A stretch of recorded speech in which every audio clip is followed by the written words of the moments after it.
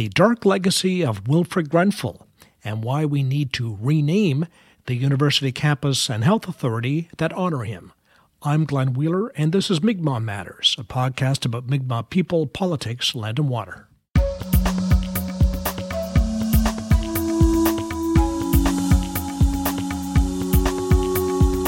This is episode 197. Thanks for your support via patreon.com and email transfer mi'kmaq.matters@gmail.com. Sir Wilfred Grenfell, doctor, hero, selfless philanthropist who brought much-needed medical services to communities on the Northern Peninsula and Labrador.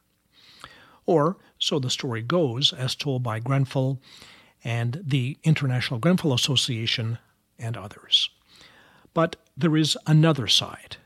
Grenfell took children away from their families because he thought they needed to be rescued from being Inuit. Indigenous families on the coast of Labrador learned to hide their children when they saw Grenfell's boat coming into the harbor, often in the company of a police officer. Many Inuit children lost their community and culture because of Wilfred Grenfell. But there are those who would prefer to skip that part of the Grenfell saga, as Telegram reporter Evan Corrine found out recently when he wrote about those other aspects of the great man. BS and scapegoating, tweeted St. Anthony Mayor Brad Johannesson. Shame on you and Evan Corrine and saltwire.com and anyone else who shares or agrees with this crap. The mayor fumed. But in coastal communities in Labrador, there is a trauma associated with the Grenfell name, whose legacy is loss of identity and community through forced removals of Inuit children. Later, we'll hear from Michelle Kenny, Deputy Minister of Health and Social Development in the government of Nunatsiavut. But first, Evan Corrine, multimedia journalist for The Telegram and saltwire.com. Evan Corrine, great to have you on the program to talk about your recent article about Wilfred Grenfell. There hasn't been, even though he's a famous guy in Newfoundland history, there hasn't been a lot about him in the mainstream press, and I wondered how you came to do that story. Well, I've been doing a bunch of stories on the residential schools in Labrador for a few months about the history of the buildings and the ones that were still standing. And I read a lot of different papers and books in the course of that research. And one of those was a book by Andrea Proctor called A Long Journey, where it was only a relatively short chapter about Wilfred Grenfell. And she touched upon that in her book about how people had a different perception of Grenfell a little bit. And it really struck me as odd because I'd read a lot about Wilfred Grenfell over the years, and I'd never heard anything like that, you know? What idea did you have in your head about Wilfred Grenfell? What was your image? I mean, I guess the same as most Newfoundlanders, you know, that he was just this guy who came in and, you know, I had maybe a little bit more of a nuanced view from my coverage of Labrador about his self-promotion and stuff like that, but that a guy that came in and tried to promote healthcare in Labrador and raise money and did a lot of things. There's been quite a positive propaganda engine for Wilfred Grenfell for some time. Started by him and continues to this day. What was the most shocking or disturbing thing that you found out about the Grenfell legacy that you had not been aware of? Well, I guess it kind of started with when I started reading more about Grenfell, because I started reading some of his books and stuff after reading Dr. Proctor's book. And one of the things that I noticed about his writings and the writings of other people as well was there was very little Inuit voices in it entirely. It was mostly him, the IGA, people related to the IGA. There were never very many voices from the people of Labrador, except for the ones put out by the IGA, which were, you know, for their own purposes. And so I started reaching out to different Inuit people I knew in Labrador and asking them about Wilfred Grenfell.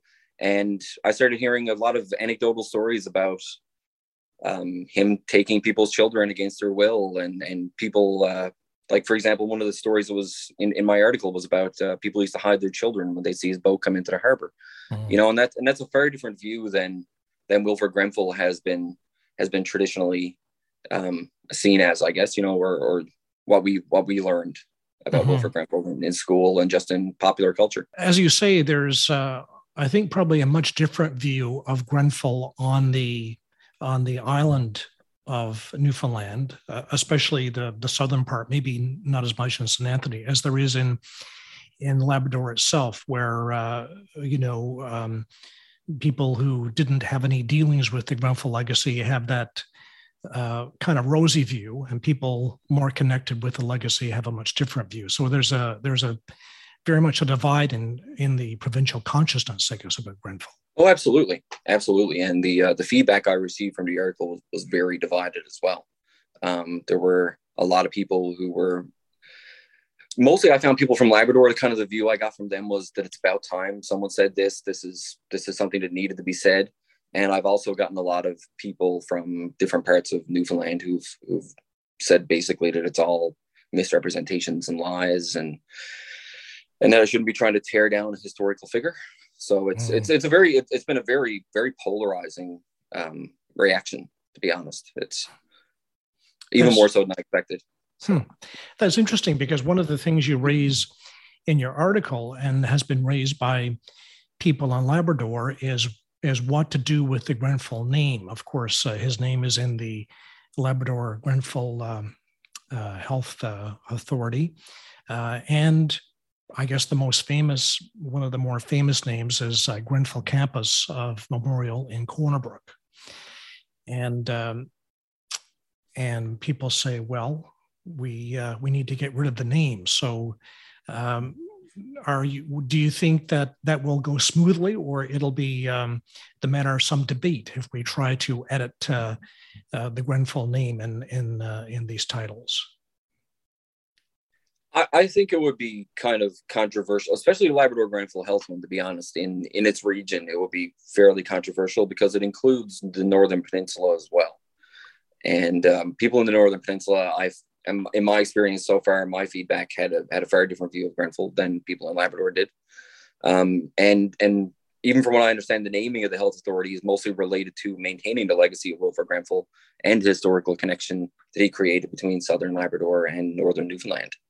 So trying to remove that would probably be more controversial in this, and even in parts of the Straits and the Northern Peninsula. But I think it will be divided between the area, to be honest. And but it is the only health authority that has someone's name in it. The other ones are just Eastern, Western, and Central. Is it necessary? Does it add anything to it?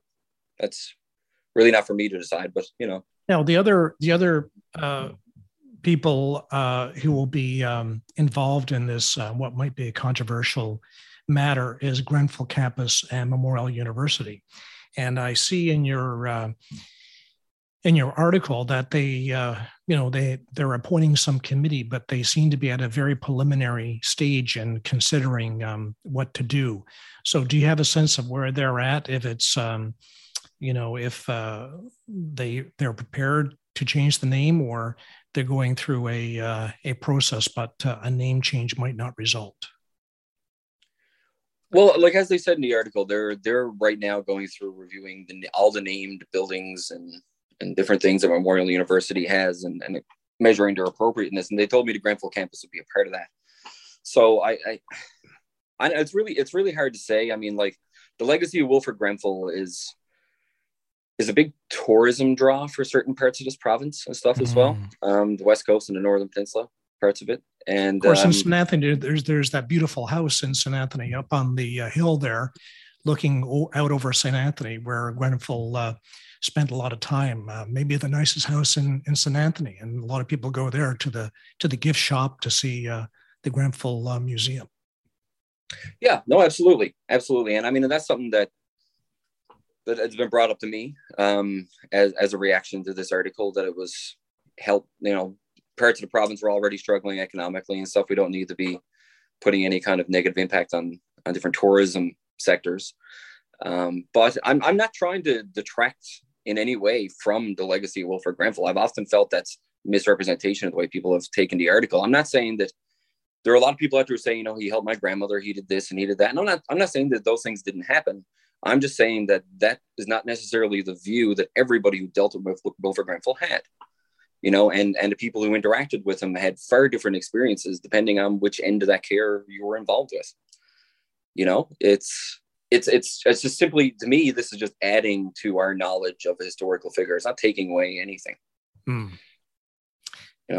Well, it seems it's a conversation that you've just we're just in the beginning stages of. There's more to come on Wilfred Grenfell, it sounds like. Yeah, I think so. I mean, there's a lot of things that I didn't even put in that article for the sake of space and length. It's Grenfell is a controversial figure in a number of ways, and there's more to be discovered, in my opinion. But that's maybe something I'll do in the future. Maybe someone else. It's up to see, I guess. Maybe there'll be more articles under your byline about Grenfell if you can find the time. Yeah, well, I mean, I'm certainly not discounting that, and I've certainly thought about it. Even going further into this article is something that I've been considering as well too. It's just, to be frank, there's a lot of things happening in Labrador all the time, and it's hard to devote your time to a research-based story in the middle of all the other things that keep happening in Labrador. Absolutely, it's a very busy area, and it keeps me really busy. It took me over a month just to take the time to do the research and the interviews and stuff just for the one that I did write. Yes, so I'm not discounting that. I'd like to write more about him. So I guess we'll see what happens. Yes. Well, Evan, thanks for that story, and good to talk to you. Thanks. Good to talk to you. Evan Kareen, multimedia journalist for The Telegram and saltwire.com. One of the people interviewed in Evan Kareen's article is Michelle Kinney, Deputy Minister of Health and Social Development in the government of Nunatsiavut. She says views towards Grenfell, the man, and the name are much different in Inuit communities on the north coast of Labrador than the ones you come across in the history books. Okay, Michelle, nice to have you on the program to talk about this, the issue of the legacy of Wilfred Grenfell and all the things named after him still to this day. And I guess the two major entities would be the Labrador Grenfell Health in your part of the world, and of course in Corner Brook we have Grenfell Campus Memorial. And I understand the offices and clinics operated by Labrador Grenfell Health, when you go in, many of them still have pictures of the man on the wall. Yes, that's true. I can't speak to all the clinics, but certainly at the Labrador Health Center here that's operated by Labrador Grenfell, there's a big plaque on the wall with the man and his legacy when you enter the building, for sure. And does it have any other information about the other parts, the more negative parts of his past, or is it all just idolatry? It's all about the positive pieces, that's for sure. And I mean, I guess I have mixed feelings. I know that he did a lot of good things. Like, I don't think that's an issue. I think there are positive things in what he did. Sometimes it's the way he did them. I think that he overstepped a lot of boundaries and came from that background where there was a real hierarchy in society, and made decisions for people and imposed decisions on people that weren't always, I feel, in their best interest. I know I've heard a lot of people say that he is the only one who operated an orphanage with no orphans, and that may be stretching it. There may have been some orphans there, but a lot of the children that were there were children that he felt would be better off there. So, when you say an orphanage with no orphans, you mean that people had parents that didn't need to be at the orphanage? Yes, I believe so. My background is in mental health and counseling. So a lot of the stories that I have encountered from people who have been very traumatized, I can't share the details of those stories or share information that would give any indication as to who they are. So I have to speak in generalities, but I do know of families where, the father was deceased, mom had several children, and Dr. Grenfell felt that the children would be better off in the orphanage and the moms would be placed in a workhouse or given jobs or whatever, when no one asked for help, and families probably would have stepped in and provided, but it's what he felt was best. Or, there was a couple years ago, someone came into my office who had grown up in the St. Anthony area and said basically that his grandmother was taken to the orphanage in St. Anthony because Dr. Grenfell felt that there were too many girls in the family. Like, those are things that he predetermined and changed the courses of people's lives based on his own judgments. And there's all kinds of stories to that effect. Trauma kind of lives on, I guess, through the people who are still around and would have heard what happened from their parents, grandparents. So the people have passed, but the memories remain from that period. Oh, absolutely. I mean, we have individuals, who were taken to the orphanage, were taken to the hospital in St. Anthony for many years and never returned to their parents. There's nothing to indicate that their parents weren't good people. It seems like, doctors or nurses that were working there kind of took a liking to them, and children never came back. Wow. Or at least those are the stories that have been told to me. There's still trauma in people's lives in that people don't, even though St. Anthony is part of our health authority, and that normally would be where people would go within the regional health authority, people would prefer to go to St. John's as opposed to St. Anthony because of the memories of, or the legacy that's been passed down, the stories that they've been told about, family members going there and how they were treated when they went for TB for long periods of time, about the orphanage, all of those kinds of negative experiences that still impact people's lives today. And he changed the trajectory of many people's lives. I mean, people that would have grown up in the Inuit culture and Inuit communities were raised outside on the island of Newfoundland, lots of times when there was no real reason for that to happen. And grew up not knowing who they truly were, growing up in a different culture, disconnected from their own culture. Absolutely. Yeah. There's also lots of stories. And again, I mean, I'm going for the most part on what I've been told, but there are lots of stories of people being denied health services. Like, Dr. Grenfell had a lot of control over who received service and who didn't. So people were really afraid to stand up to him or question things because that could impact the health services that family members received in the future. There's lots of people who are really afraid because of the residential school piece and their children being taken away. So there was a lot of control, and that control still exists to some degree, or the impacts of that control still exist today in lots of ways. Like when you walk into the clinics on the North Coast in many of our communities, there's a sign on the front door to, take off your shoes before you enter. I don't think that I know it doesn't happen at Labrador Grenfell Health in Goose Bay or many places on the island, probably. It's like you were entering into someone else's space as opposed to a public space. We still have sometimes patients that come to Goose Bay because the nurse has called and told them they have an appointment or a procedure. They get on the hospital plane, they come to Goose Bay only to find out that the wrong person was brought out. It's not them at all.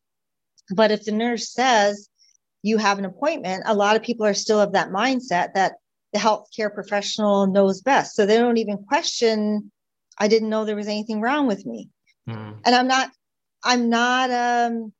criticizing the nurses or the clinic. It's a legacy that has been passed down about that power and control. Now, what's in a name? We're having this discussion about renaming Grenfell, perhaps Grenfell Campus at MUN. And as you pointed out, the Labrador Grenfell Health is the only health region with a person's name in the title. It's Western Health, Central Health, Eastern Health, whatever. So there might be some people out there who'll say, oh, it's just a name. You know, there you go again, trying to take the history away from us. But what, for people on the North Coast, people in your communities, what would changing or removing the name mean in the way they relate to the health system? I think that I don't really, I understand some of the history and how that name has become attached. And I know that for people in the St. Anthony region and maybe even the South Coast, that name means a lot and that connection would be a big loss for them. I think for the North Coast, the name has some negative connotations.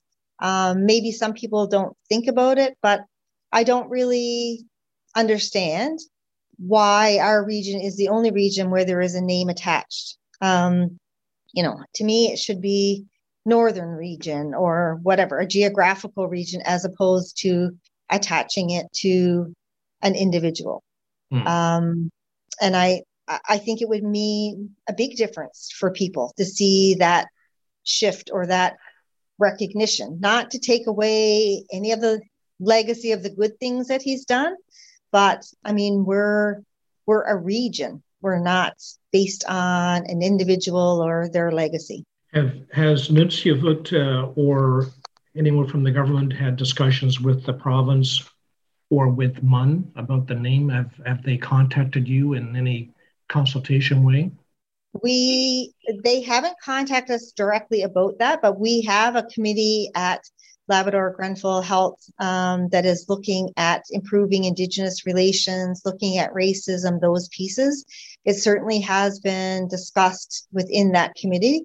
And I think that some of those discussions, I think there's some recognition within the health authority around the name. So I think some of those discussions are starting to happen. We have had some discussions with Memorial University just recently. We brought it up in a separate meeting around some other pieces, but we were assured that there is a committee in place that is looking at names of all of their properties, buildings, whatever, and that it would be taken into consideration as well and reviewed. So I think there is recognition, and I think some of those discussions are starting to happen. So things are moving a bit forward. Michelle Kinney, Deputy Minister of Health and Social Development in the government of Nunavut. We also reached out to Memorial University for an interview on timelines and mandate of their committee considering the names of various MUN buildings.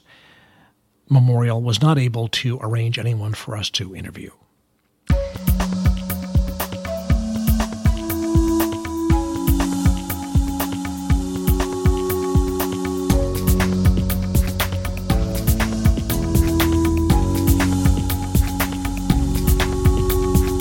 And that's it for the program.